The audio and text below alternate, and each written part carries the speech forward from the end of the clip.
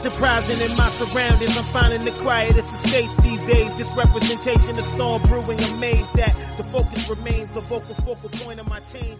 Hello and welcome to the Rambling Runner Podcast. I'm your host, Matt Chittum, and this is the podcast for all the dedicated amateur runners out there who are working hard to get better while balancing running with the rest of their lives. And this show is presented by Mercury Mile. Mercury Mile is fusing fashion and function for runners of all abilities, and they just killed it this week. They sent me a box of curated running goodies that I was all about. So these boxes usually contained 4 to 6 items. Mine contained 6, and I kept 4 of them. This is the best part. You keep what you love. I kept 2 shirts and 2 pairs of shorts that I was a big fan of. Now, you send back what you don't love. One of the shirts didn't fit perfectly. It was the size that I would have bought if I was in a store, but it was just a little short, and there was a pair of socks I decided not to keep. That was the best part. There's a self-addressed envelope in there. Popped them in the envelope, put them back in my mailbox. Gone. Don't have to pay for postage or anything. And now I have some new high-quality gear. Got an Asics shirt, a New Balance shirt, Asics shorts, and Brooks shorts. These are all the best stuff. I cannot wait. I'm going to wear the New Balance shirt and the Asics shorts tomorrow morning. That's how quickly I turn these things around. I love it. Thank you, Mercury Mile. So, this episode is with Lauren Floris. Lauren is somebody who, as you'll hear, I've been wanting to have on this show for a long time. Because, first of all, like a lot of people on this show, she's one heck of a runner. But that's not the only reason. Because she is intermixing her running with starting a family. With a lot of people at her level, she is qualified for the Marathon Olympic trials. Don't usually do that. Usually it's family before the running or family after the running. She's doing both at the same time, which I thought was quite unique, and I couldn't wait to talk to her. But we talk about a lot more than that.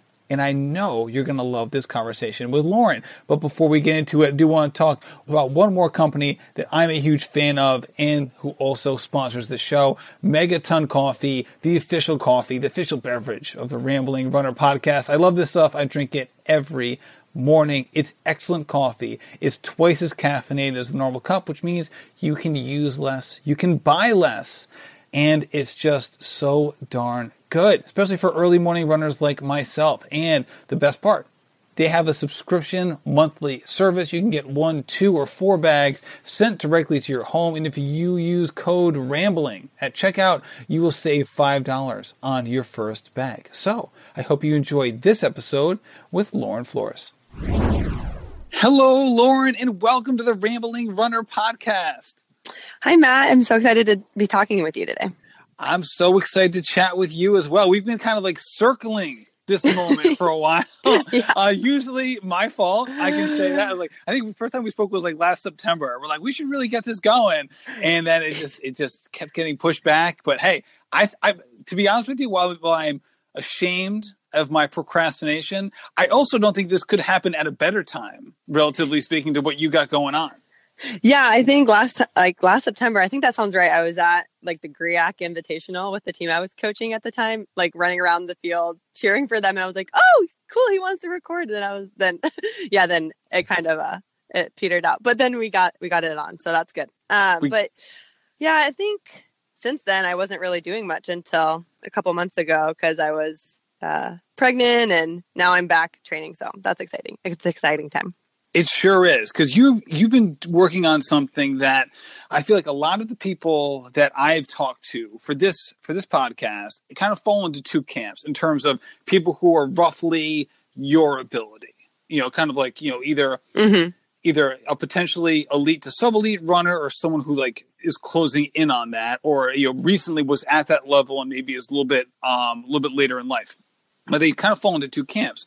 Oftentimes, it's either people who kind of who did their family kind of after they did the bulk of what they wanted to accomplish in running, or people who started their family early on and then really got into running later, or maybe ran in college, but then took a bunch of years off and then got back into it later. And hey, surprise, surprise, the talent is still there and they make it happen. Whereas you, Lauren, you're kind of like really intermixing the 2, which I think is, for someone at your level, is somewhat rare. Yeah, it definitely is. I with our first daughter, I definitely was, I was a little burnt out on running, and I was like, oh, I want to have a baby. A lot of people in our small group were having their first kid at the time. And so I was like, I know I want to keep running and I want to get faster, but right now I just like need a break. And it turned out to be good timing. Cause then after our daughter, I think I PR'd at every distance from the 10K to the marathon. So I still have dreams of PRing in the 5K one day, but I was kind of surprised, that I continued to get faster after she was born, our first. So you ran at Pepperdine. So you were a Division I runner. And then after college, what got you to the point where you were starting to feel burnt out from running? Yeah, so I was actually pretty lucky that Pepperdine was what I would consider like a low-key Division I program. We didn't have a ton of like scholarships, so everybody that was there, had been pretty good in high school and just wanted to go to a Christian university, but also continue to run. So people had a lot of other exciting things going on. And so I wasn't like, super burnt out from that aspect of having a lot of pressure and all that. But which is rare. We should say, like, there's a lot of college runners who they graduate and they're like, hey, man, I need never again. Yeah. So I was like definitely very like internally motivated. I had PR'd in college from high school in the 5K by 3 minutes. So I got like a lot faster while I was there. And then, but at the end of my junior year, I had this like really big injury. I had a stress fracture in the femoral neck of my I think it was my right femur. I don't even remember anymore. And so I was out for like 3 months that summer. My sister, who's also a runner, she had double stress fractures in her shin. So we were just like a bunch of little sad puppies that summer, like sitting on the couch, eating ice cream, watching TV, and then like trying to crash train our butts off as much as we could. But so then it just was like a really hard senior year, I would say. I had wanted to try and stay a 5th year so that I could kind of reach my potential and redshirt that senior year, but I wasn't able to just because, I was going to be done with my degree and that wasn't worth staying. So, that fall for cross country my senior year, I did like very poorly compared to the year before. And then that spring, I just was not doing as well as I had wanted to. I'd wanted to make it to regionals, for D1. And that didn't happen. I just kind of ran the same times I had run the year before. And so after I graduated, I was like, I don't want to do anything like that I could compare to myself to before.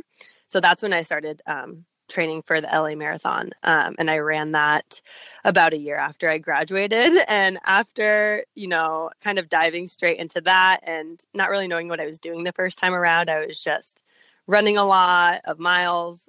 I think I would just do like 10 miles every weekday and then a long run on Saturday and then rest on Sunday. After that, I was just I didn't know how I could get faster at the distances I really loved, and just kind of was burnt out on all that. So kind of took my training down for another year before we got pregnant. 2 more years. So yeah, I don't know. I was just kind of bouncing around, didn't have a lot of direction after college and was kind of burnt out of, in college and high school, you have like, you run your cross country season and then you have a break and then you run your track season, then you have a break. And I just was always chasing getting faster and never taking a break after I graduated. So since I didn't have the guidance of a coach or anything, I just kind of ran myself into the ground and didn't really make much progress in those 3 years after I graduated. Yeah, you took the words right out of my mouth. And you're talking about the seasons, and in my head, I'm like blinking late. Like, and you didn't have a coach either, right? And this is like so important. And you're a coach now. You coach in college, and you coach people remotely as well. And we can touch on that later.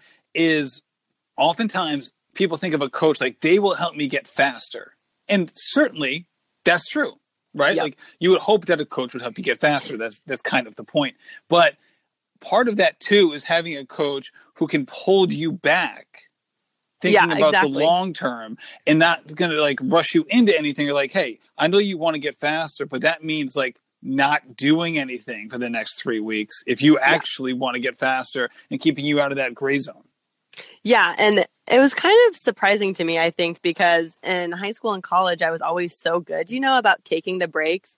some of my teammates would be like, oh, I don't know, how am I going to not run for 2 weeks? But I was always, oh, it's the 2 week break. I'm so excited. Like my husband and I would go like hiking and just do all these fun things I never got to do during the season. So I think it kind of surprised me that afterwards I just didn't have a lot of direction. I was doing workouts and like I was running okay. I just wasn't making any progress. There was no focus to what I was doing really. I was just like, oh, this 5K looks fun, and then that half marathon looks fun, and just jumping from one thing to the next and not really planning out, like a racing season for myself, which is what I've more been doing in the past like 2 years, I'd say. But do you think, looking back now, that might have been good for you considering how your college career ended? I think, yeah, that's definitely what I needed at the time. I do wish that I had kind of got back to where I am now a little bit sooner, but I do think I grew a lot, especially mentally. In that first marathon, I just it was such a struggle, not just physically, but like mentally too. And so just looking at that, like comparing that to my most recent marathon, I think that influenced the ones that were in between, because I just would get so down mentally on myself in races, and it was kind of a tough rut to break out of. So I think that year post graduation certainly influenced a lot of how I dealt with like the mental aspects of training and racing going forward for a couple of years. So has that always been part of your personality? And by that, I mean, have you always been someone who has been critical and wanting more and very like competitive with yourself and things of that nature? Well, it's so interesting because like in high school, I don't think I struggled very much mentally. And in college, I actually once had an assistant coach that she kind of got on my case one time because we were at a meet. I was racing like later in the day. So I was laying like in our tent. And she's like, what are you doing? Like, you're too chill. And I'm like, oh, like, I don't know. Because I was like kind of taking a nap. She's like, no, you have to be like getting up and getting fired up. And I was like, no, like, I'm okay. Like, I'm confident. So I think because in those moments, I had a coach telling me what I could do and that I could do it and I could be successful. And I kind of relied on that like external validation. And then another thing that's kind of a tough subject to talk about is that throughout like high school and college, I kind of struggled with an eating disorder and kind of tried to control a lot of just a lot of factors. And I think, having control in that way, once I had gotten over that post college, I was kind of going through the healing and everything associated with that post college as well. And I kind of struggled thinking, oh, I'm not like as intense. I'm not tracking everything I'm eating. Like I'm too laid back. Like I don't have it in me to be like that intense anymore. And I've kind of realized, that you can enjoy food and you don't have to be like tracking everything and to be serious and to, be taking your running seriously. You can enjoy food and have fun food. And I think too, that I had to change a lot about how I looked at myself and saw myself, as a person and as an athlete, because I just got a lot more laid back and I was used to having to be super intense about my running and thinking that's how you had to be successful. Were there anything, when you look back now, was there anything that triggered the eating disorder within you? I think it's partially like genetics. People in my family have dealt with various addictions and stuff like that. But I just can pinpoint it to this one boyfriend that I had in high school. And he would always be like, oh, he was a wrestler. So wrestlers, they have struggles with body stuff too. But I'd be like, oh, can we get ice cream? He's like, how about we make like a smoothie? Or like would like jokingly tell me I was fat. But like, obviously I wasn't. I was a very skinny person in high school. So I don't know how that influenced it, but obviously that is in my mind is like a sticking point for a trigger of kind of what set it off. But I think, again, it's just wanting to control it and being a very type A controlling person. I think you just kind of try to control anything that you can at that age because things can feel like they're changing and it's a hard time, high school and college for sure. Yeah, I mean, it's part of it is like you want it to change, right? It's like the reason you go to college is to like set yourself up in ways and to learn and to grow. And growing is just another word for changing. And which is, shoot, you're a college coach now, and that's part and parcel with the project. But at the same time, like you said, like if you're someone who's type A, I can imagine how that would. This is an unfortunate way of saying it, I guess, but how it can fit nicely into that characteristic. Yeah. Because it's like, hey, I want to control everything. Oh, look at this. Here's something I can control. And I can view it as related to something I care about when it's with the running. Obviously, it's detrimental to your running, but it can be easy to justify it as in the opposite light if you're predisposed to doing so. Yeah. And I think, too, like back then, I mean, that was when I was a freshman in high school. That was, 15 years ago. Wow, that makes me feel old. And it makes me feel old. I'm 10 years older than you. How about that? I'll never forget, like, being at one of my first jobs and talking about like September 11th and being like, oh yeah, I was like in 6th grade, and everybody being like, oh my gosh, I was like working already. You're making me feel old. But what was I saying?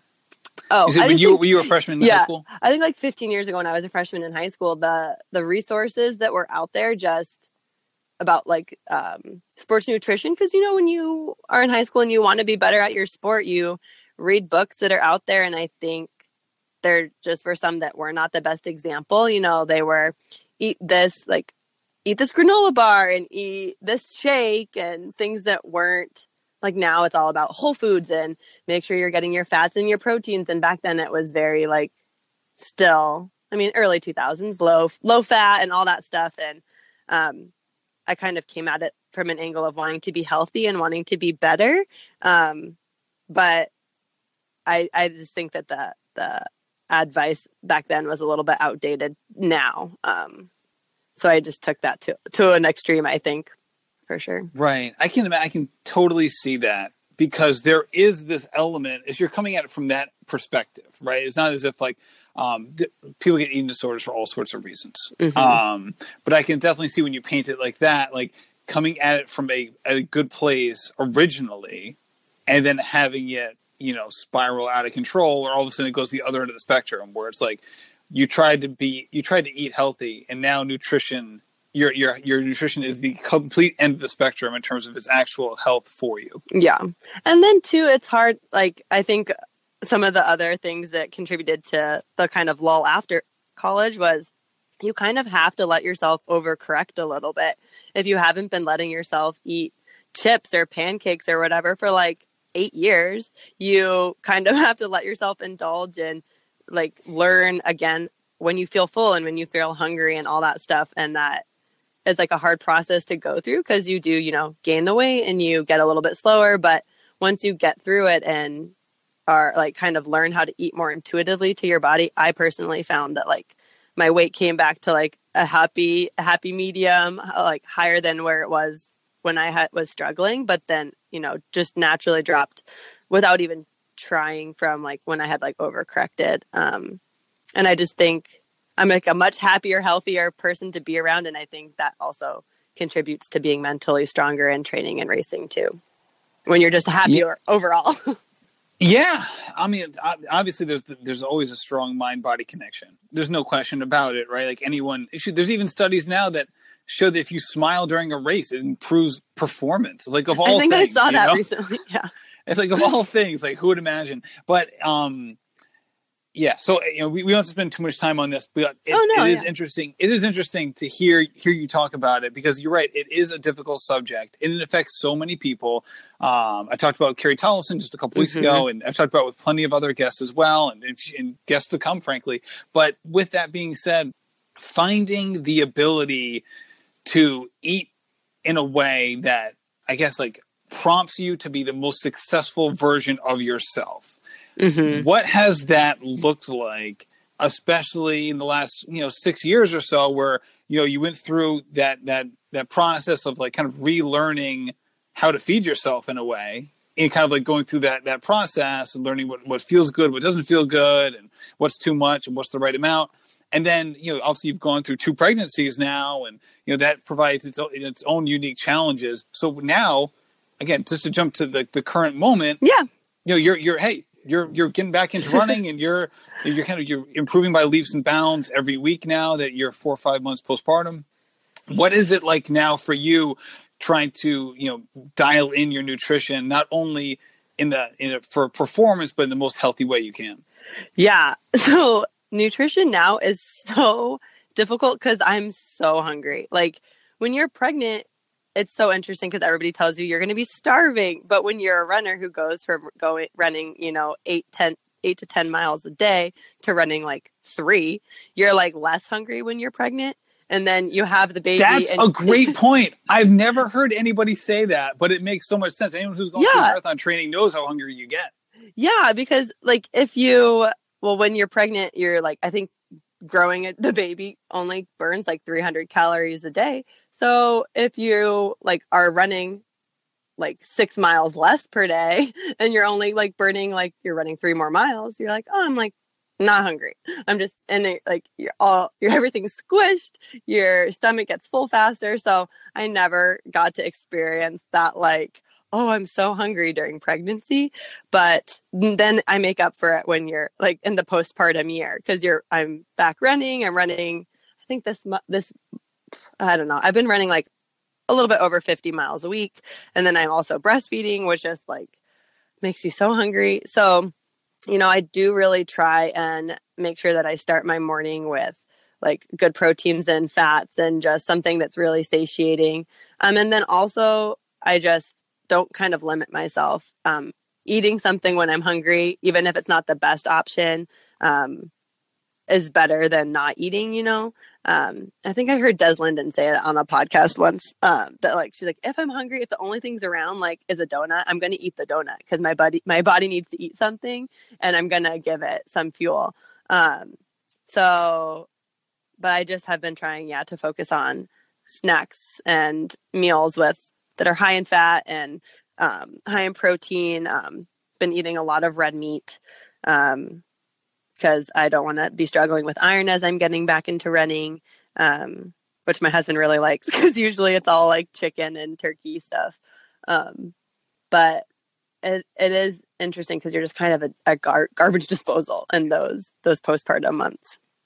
And it seems, and the way you presented that makes it sound as if you're not really struggling with it the way you had 7 or 8 years ago.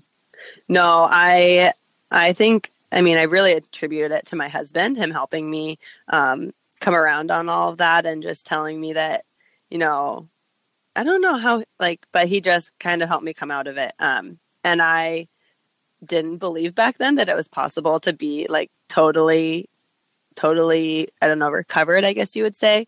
But yeah, I was just thinking about it the other day that, so we were like, oh, actually yesterday we went out for Mexican food. We went to the aquarium. We had, and then we went out to lunch with the girls and had lunch at 3 p.m., which back in the day, if I did not have lunch at noon, I would have been a horrible person to be around because noon is lunchtime. And is that because you would have been off schedule or because you would have been hungry? Oh, just because I was off schedule, not even if I was hungry, and it's the way your mind works when you're going through that. It's so wild. And so I was just appreciating yesterday as we were driving home from our family day that I was able to eat enchiladas at 3 p.m. and I enjoyed it. And just thinking about how back in the day I would have been, a cranky person leading up to that. But then even to, it's kind of this weird all or nothing mentality, at least how I experienced it, that it was oh, if I ate enchiladas, now I'm going to go eat a bunch of cookies or something just because you I messed up. So I should just the day's a wash, kind of a situation. But now I was just appreciating that I have come so far and that I can enjoy the fun family meal, but then I can come home and for dinner had something healthy and had some vegetables and, didn't get down on myself. I just ate something that would make my body feel good for my run today, this morning. And it's just such a big difference. And I think, back in the day, that meal not only like physically or like mentally, it would have affected me. I would have been like, oh my gosh, I ate enchiladas yesterday. Like my long run is going to be so horrible. But now being able to like not even worry about that and like have a good long run too. There you go. I love that quote. Eating when I'm hungry, even if it's not healthy, is better than not eating at all. All right, so let's dive back to the LA Marathon. So you ran that marathon. You were in this position where you just wanted to get away from the end of college results. Yes. Because you didn't feel like you're reaching your potential. Exactly. There was more meat on the bone. You just didn't want to compare it anymore, which I think, first of all, is really intuitive on your part, because sometimes people just go through this cycle and just keeps going and going and going. So you stepped away and you ran the LA Marathon, and then you ran, what was it, 3:10 in LA? I think it was like 3:11, but yeah, okay. I mean, that's close. Okay, so you're in 3:10, which is a wonderful time. But especially considering that you were really ramping up there pretty quick from not running, much longer distance when you were in college, relatively speaking. Obviously, you probably put in a ton of miles, but you weren't racing longer distances. No. At least at Pepperdine. But it's amazing to me. So you run the 3:10, 3:11, but you walked like most of the last 10K. Oh, like, yes. Who does that? Who runs that time with walking?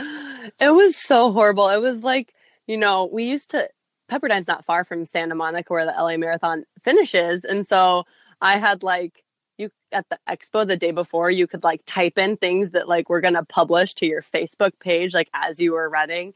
And I had put like, when we hit San Vicente, which is like 10K to go, we used to run long runs on that road, like start at the finish line basically and like run out and back. And so I had put like to update my Facebook page, like just hit San Vicente, like have such good memories running here. Like I'm going to be feeling great. And the whole like last 6 miles, I was like, I am not feeling great. Why did I put that as my Facebook update? Like I can't even change it. And people are going to think I'm feeling great. And I'm like walking. But yeah, you were walking. You felt great. You're like, I'm just going for a Sunday stroll. This is no problem at all. And I had a guy friend from college like meet me, and he was like trying to do his long run, and I was like snapping at him, being like, "Don't tell me to run." He's like, "When we get to that trash can, we're gonna run." And I'm like, "Okay." And then we got to the trash can. I'm like, "We are not running. I'm still walking." But yeah, it was so tough. And that year too, it was like before it had gotten picked for the 2016 trials. So it also like wasn't as popular. It started getting popular, I would say, in 2014. So there weren't very many people around. Like you could see like that the people on the side of the road were just like going to brunch. They're like, "Oh, the marathon's today? Like, oh, interesting." So it was just really tough, like support wise. There weren't very many people out there. I can imagine. It was tough. So you had that experience and then said, "I'm never running another marathon again." Yep. Right. And then I was like, never. And then how quickly, like, so what was the time gap there between, all right, you run this, obviously you still have a great time. And anyone who sees that is like, oh my goodness, this girl has so much potential in the marathon. She ran a 3:10 and walked, like, this is wonderful. Yep. But obviously in the moment, you're not feeling wonderful about it. So what was the time frame to then kind of ramp back up to doing another marathon? So I think most people, they say like, oh, but the next day I was like, I'm going to do another marathon. It took me a little bit longer. And I think it was like, I would say a month. And it was because of the Boston bombings that happened that year. So I'm from Hopkinton. Boston Marathon's like my hometown race. And I had said like, oh, I'm not going to run another marathon until I'm like 26. And then I was at work and saw that the bombings happened. And I was like, okay, like I have to sign up next year. And I have to be part of all those people that are going to go back and take that finish line. So yeah, that the bombings at the Boston Marathon in 2013 were basically why I decided I was going to do another one. Got it. And when did you start thinking about potential for OTQs at various distances? Because you mentioned, obviously, Pepperdine didn't end the way you wanted to. And when that happened, did you think that, going for that level of performance was in was in the cards, or was there a shift post college that kind of made that, one of your forefront goals? Well, in college, I did not think that running like professionally or anything was a possibility for me. And so I really was just focused on some goals in college. I wanted to qualify for nationals and cross country, which never happened. I was like so close my junior year. And actually that year, my teammate and I, the one who ran with me at LA, we were in Powell's Books after the regional race and met Kara Goucher and Adam Goucher. And they were like, "Oh, so you're running at nationals?" I'm like, "No." Oh my goodness. Sticking the knife in. Oh, geez, it was Louise. so funny. And then I really wanted to make it to regionals in the track. And I thought I could do it in the 5K. My coach had other ideas and thought that the steeplechase was my best option. And so I tried that my junior year, and that's why I got the fracture in my leg. And I had been, I think, like 50th. And you have to be top 48 to qualify. So I was like super close, but even if I had made it in, I couldn't have run because I like had a broken leg. And so I don't think that, or until recently, my memory is that I didn't start thinking OTQ until after Chicago, which was in 2014, and I ran 3:06. But when I was visiting my parents recently, my dad was like, "Oh yeah, I remember after LA you said you wanted to qualify for the trials." And my dad's like, and I was like, "Oh, it's good to have dreams, Lauren." Like thinking you would like never do it. And he's like, "Well, look, you did it." I was like, "Thanks, Dad." It's so funny how you're like to hear. He was like, "Yeah, I thought you were crazy." And I was like, "Oh, I didn't think I was talking about it back then." Well, you know what? It's interesting because obviously when you had that, if someone didn't know your time, right, they just saw you going down the street, it would be like, "See that girl? She's going to qualify for the Olympic trials." Like, you know what I mean? Yeah. But when you hear the time and the context around it, like if you're a coach, if you just saw this on a piece of paper or someone slid it to you, you'd be like, "You think this person can qualify for the Olympic trials?" You'd be like, "Heck yeah, dude, obviously." Like, she walked her way to a 3:10. Like, of course she has the potential to do it. But when you got to that point of like, all right, you signed up for Boston, you signed up for Chicago. I love how Chicago, I heard you talking about this on another podcast. So you end up running 3:06 and you didn't even really train for the marathon in a real way. Yeah, I was living in Boston at the time. My husband and I moved back there for 1 year. And I was training with New Balance Boston and going to do more like cross country races. But I'd already signed up for Chicago like before Boston. So then, the earlier and earlier you have to sign up for these marathons. I'm like, how are people supposed to know that in like a year that they want to do a marathon? It's so tough. But so I was training for cross country, but my sister and her boyfriend and my best friend were running the Chicago Marathon too. And I was like, "Oh, I guess we'll go have a fun weekend." And then as it got closer, I was like, like maybe I'll run 20 miles with my friend. Like she was trying to qualify for Boston. It was her first marathon. But then like morning of, the officials wouldn't let me move back a corral because she was like seated behind me because she had never done a marathon before. And so I just like ended up, running it. And I was like, "Oh, I'll like try and find her at some point. Like I'll find our husbands and like then they'll help me find her." And I didn't see anybody the whole race. I just was like kept running the whole. Chicago is a huge race and there's a lot of people that run around that 3-hour mark. I hooked up with this like super like short Italian guy who unfortunately the photographer like obviously didn't think we were running together. And so like all of my race photos are like me and like half of him. I'm like, why did they not take a picture of like both of us together? That would have been cool. Cause he like paced me. Or we talked in the corral before we started. And I was like, "Oh, I want to run like 3:10 maybe." And he's like, "Oh yeah, like that's what I'm going to run." So we ran together till like 22 miles. And then he was like, "You go." And I really credit him with making me like not burn out so early in that race. Cause every time the crowds in Chicago are amazing. And every time we would like run past like a big crowd of people cheering, I'd just, speed up without trying. Cause they just kind of, you get this like boost of adrenaline and he'd be like, slow down. So he kept me in check for those first like 22 miles. And then, so I think my problem at LA and Boston was that I walked. And then once you start walking, your muscles lock up. You kind of get defeated that you walked. And so at Chicago, around like mile 22, I went to like walk through a water stop. And I was like, "Oh no, I can't do that." I like had walked a couple steps. I was like, "No, just got to keep running." And so pushing through that and running the whole way, I think really was, and realizing how much better you feel if you don't stop to walk, was really influential in when I ran CIM. And I don't think I ever thought about walking in CIM, but just knowing, okay, if I don't walk, then maybe I'll feel better. Right, at CAM. So you ran 3:06 in Chicago, and you had this wonderful experience where you're finishing strong, and despite not having the proper training. But shoot, before we even get to CAM, let me ask you this, because you have even when you went through that last pregnancy, you did a 3K race when you were 8 weeks pregnant. So you've done a lot of different kinds of races over the last 5 years. So how do you? When you say you were to like rank the races that you like to run, like which ones would you prefer?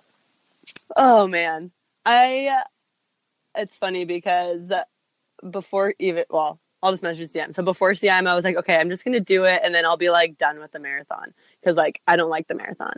But right now, if I had to rank them, we'll just go with like the top 4 most common. I'd say the 5K is my favorite, and then the 10K, and then the marathon, and then the half marathon. Cause the half marathon is like the hardest distance by far. I think personally. Because for you, you're basically running threshold pace.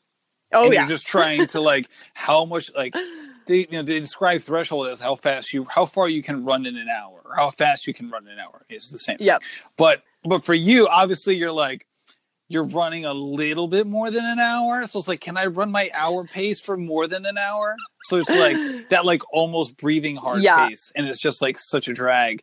Whereas like for me, for me that's like a 10K, but for you, you're doing like double that distance. Yeah, and it's hard from the beginning. Like the marathon, if you get a good day, doesn't feel hard till 20. So like to run 16 miles, or 13 miles at like a really hard pace, I'm like, I haven't figured it out yet. I still have yet to have like a good half marathon day. So with what you just said being the case in terms of your favorite distances, how much does the Olympic trials qualifying standard and just like the excitement around that event, how much does that affect what you decide to focus on year in and year out from a racing standpoint? So, well, when I decided to do CIM, that's like after Chicago, it was 3 years until I did CIM, because I took a year of doing kind of shorter stuff, and then we got pregnant.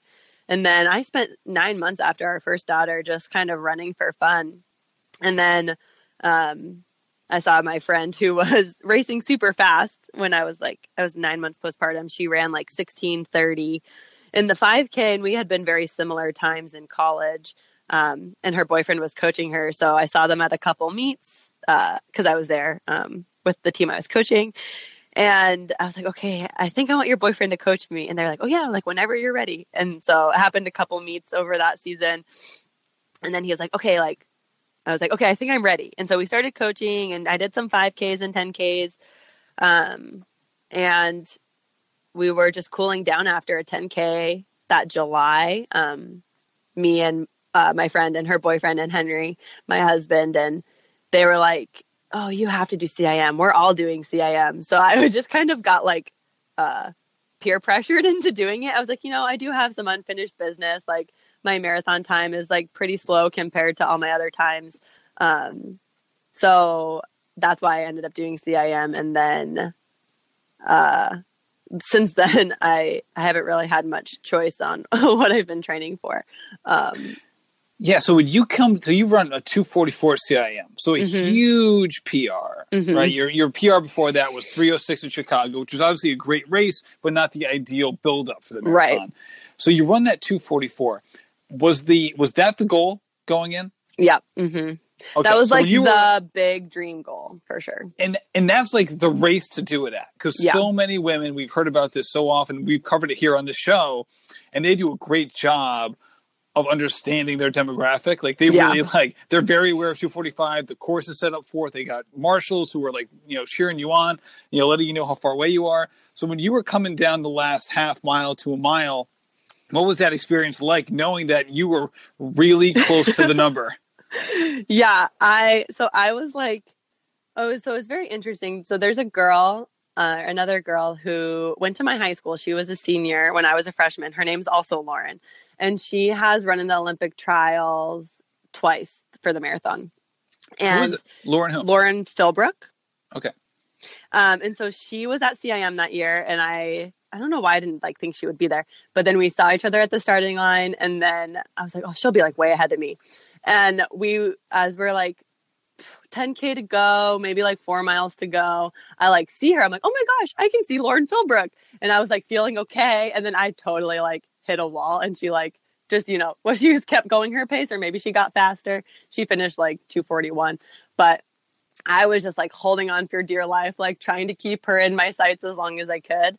And then, like you said, not only do like the people who are officiating CAM know about the trial standard, like all of the spectators did, which was so cool. So as I was getting close to the finish line, there was all these men like standing on the sidelines, just all these spectators, and they're like, come on, girl, go get your OTQ. And so it was so exciting to hear them like, cheering specifically for like what your goal is.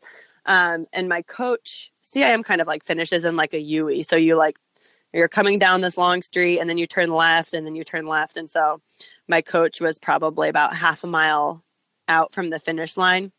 And like, he, cheered me on, told me I was like super close and that I was going to do it if I didn't like slow down significantly. And I just remember you like turn left, and then you turn to the finishing chute. And you have about, maybe like 100, 200 meters to go. And it still said like 2:43. And I just like knew I was going to do it. And, I don't remember if I tried to pick it up or if I just kind of soaked it in. But I just remember like totally like, crossing the finish line, being so excited, throwing my hands up in the air, because I had told myself like, no matter what, I'm finishing this race, I wanted to like get a good finish line picture, because at Chicago, my finish line picture is me like stopping my watch, like looking at my time, like, okay, yes. I'm like, what, like, why is it important? The race is going to have my time recorded. I can like celebrate at the finish line of a marathon. And then just like barfing up everything I like was able to drink during the race. But that experience was so crazy. And just so I think I was like in shock for a couple of weeks that I had actually run that time, for sure. It really is so exciting. You get that, after taking, some completely understandable time away from the marathon, but then to come back with abandon, and like, as you said, that you had some unfinished business and you got it back and then some. Yeah. That's for sure. And, which really dovetails into like, I love this blog post you wrote, March 2018. It's like, it was obviously like, all right, I'm just going to do like a brain dump on like all the stuff running through my head regarding like my running, our family, what the future is going to look like, and all this stuff. And you set out this like, this kind of this outline of like what we hope to have happen, before we get pregnant again, which could be any time. We're not sure. And it was like, in retrospect, I'm reading it now, I'm like, I think she might have been pregnant when she was writing it. I think it was like a month later, I think. But yeah, it was funny because we had kind of like, after CM, we were like, oh man, we have to decide like if we're going to have another baby now or if we're going to wait till after the trials.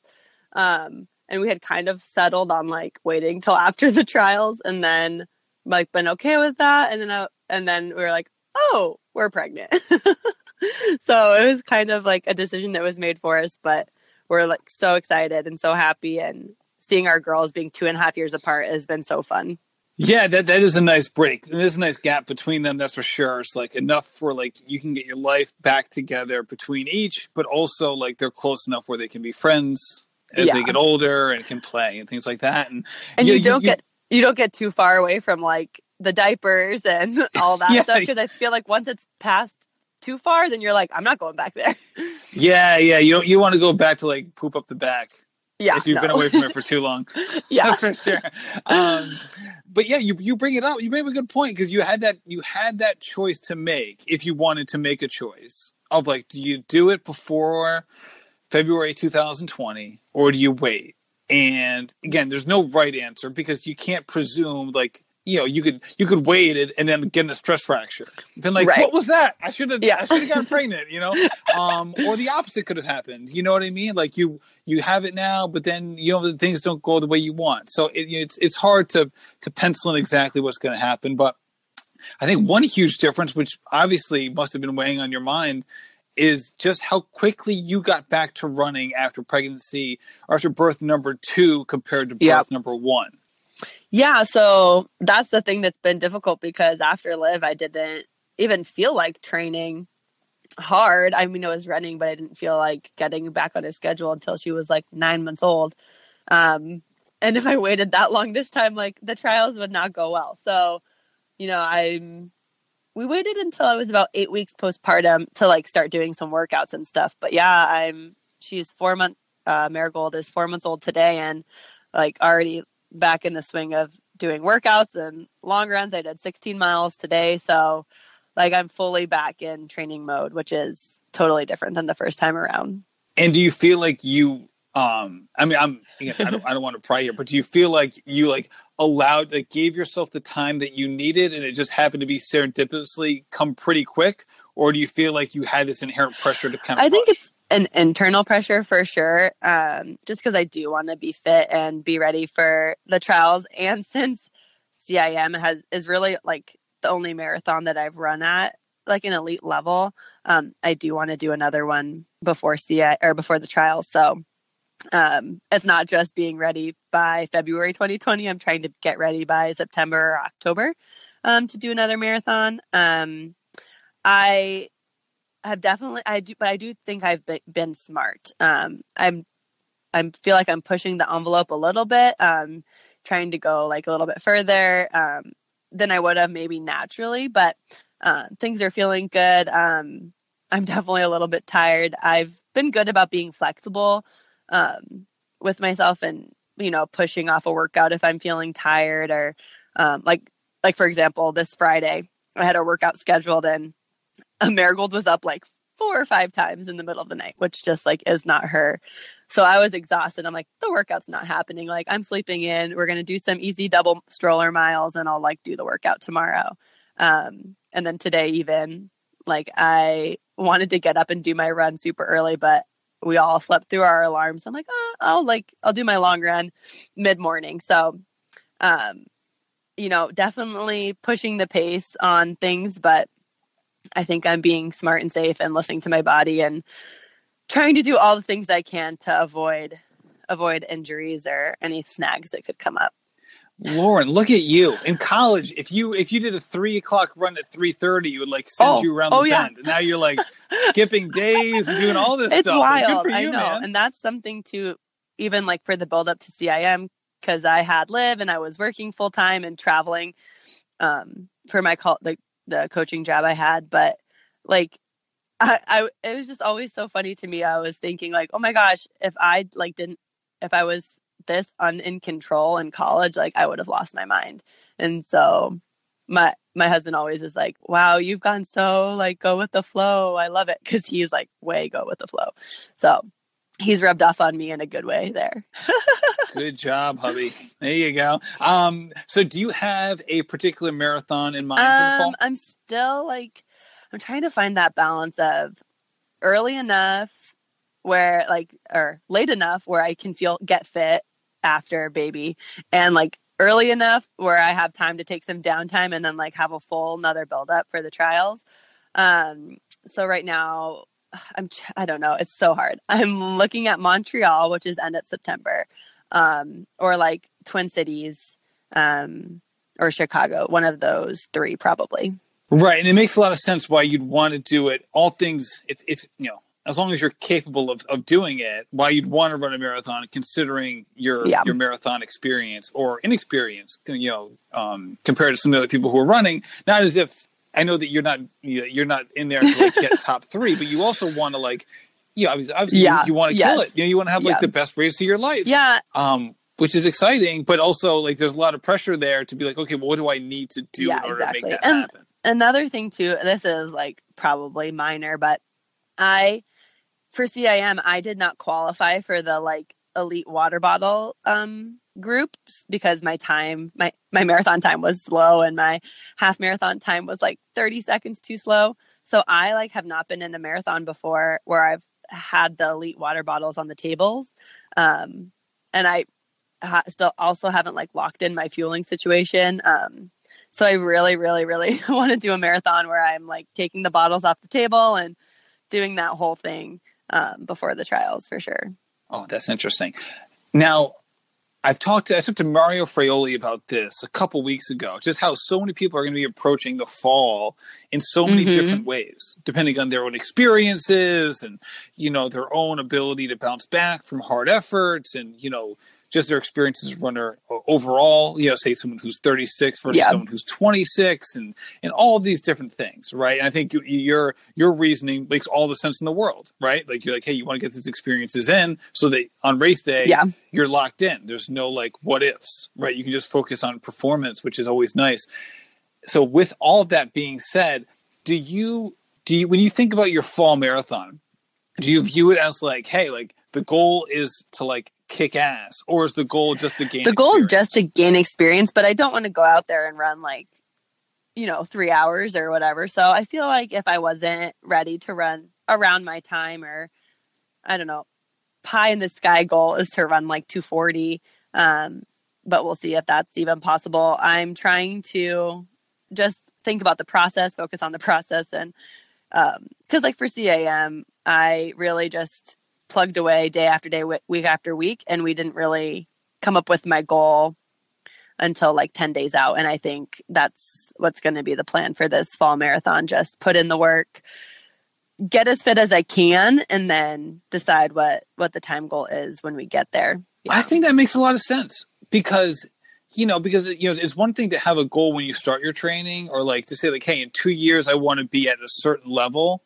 But like when you actually have like a goal for a marathon in terms of like, hey, this is the race I want to execute. Like it's more of like, how fit am I, as opposed to like a goal. Like I'm doing like the air quotes now. If anyone can see me in my basement, I'm doing the air quotes on goal because it really isn't goal. It's more of like, this is how fit I am. And hopefully I can race to that capability. Yeah, and I think that also just helped me be more chill in the training cycle for CIM too. Like I wasn't, you know, I was executing each workout as it came and wasn't always analyzing like, well, what does this mean I can do at CIM, you know, in like 8 weeks? Because they're not always correlated. Oh, so the type A personality has completely well, even now, like away. I'm supposed to be doing a half marathon in like a month, and I'm like, how is that possible? Like if this is what I'm running right now, and I'm like, okay, I just gotta let go, trust the process, it'll come around.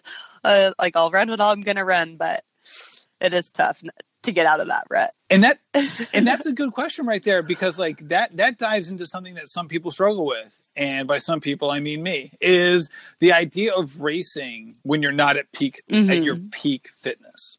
Like, you know, I know intellectually that racing, no matter your fitness level, is important. Yeah. You learn how to suffer, you learn how to push it, and it's all relative. Like you're tired when you're tired. It doesn't matter what pace you're running, and you learn what to do once you hit that level.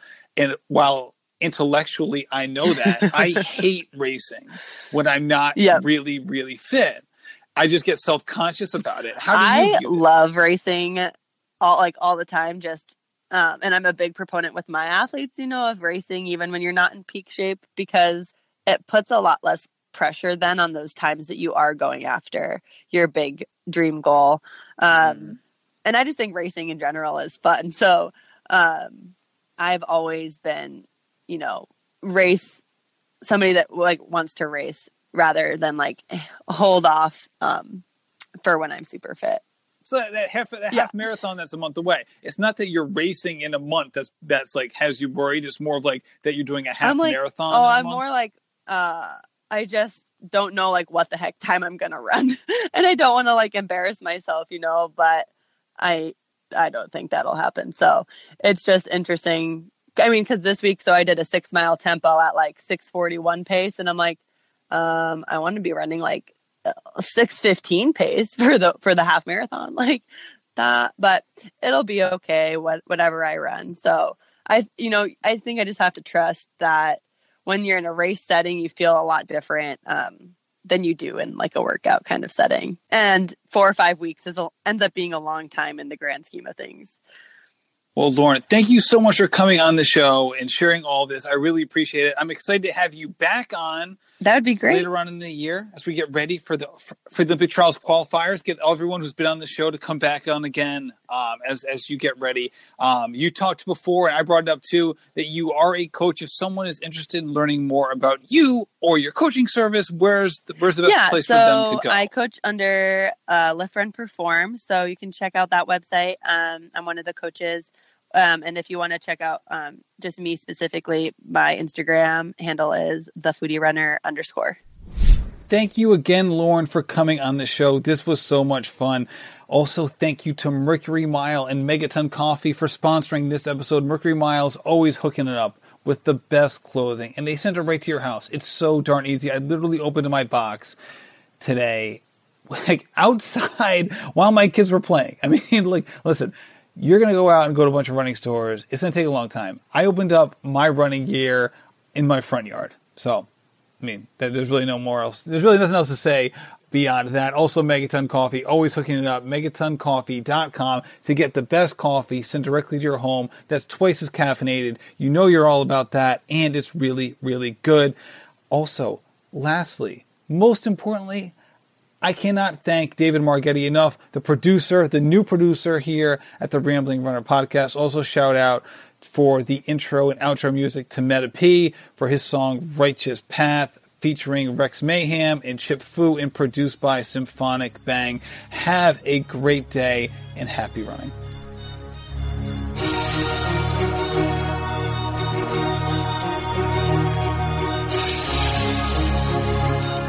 Yeah.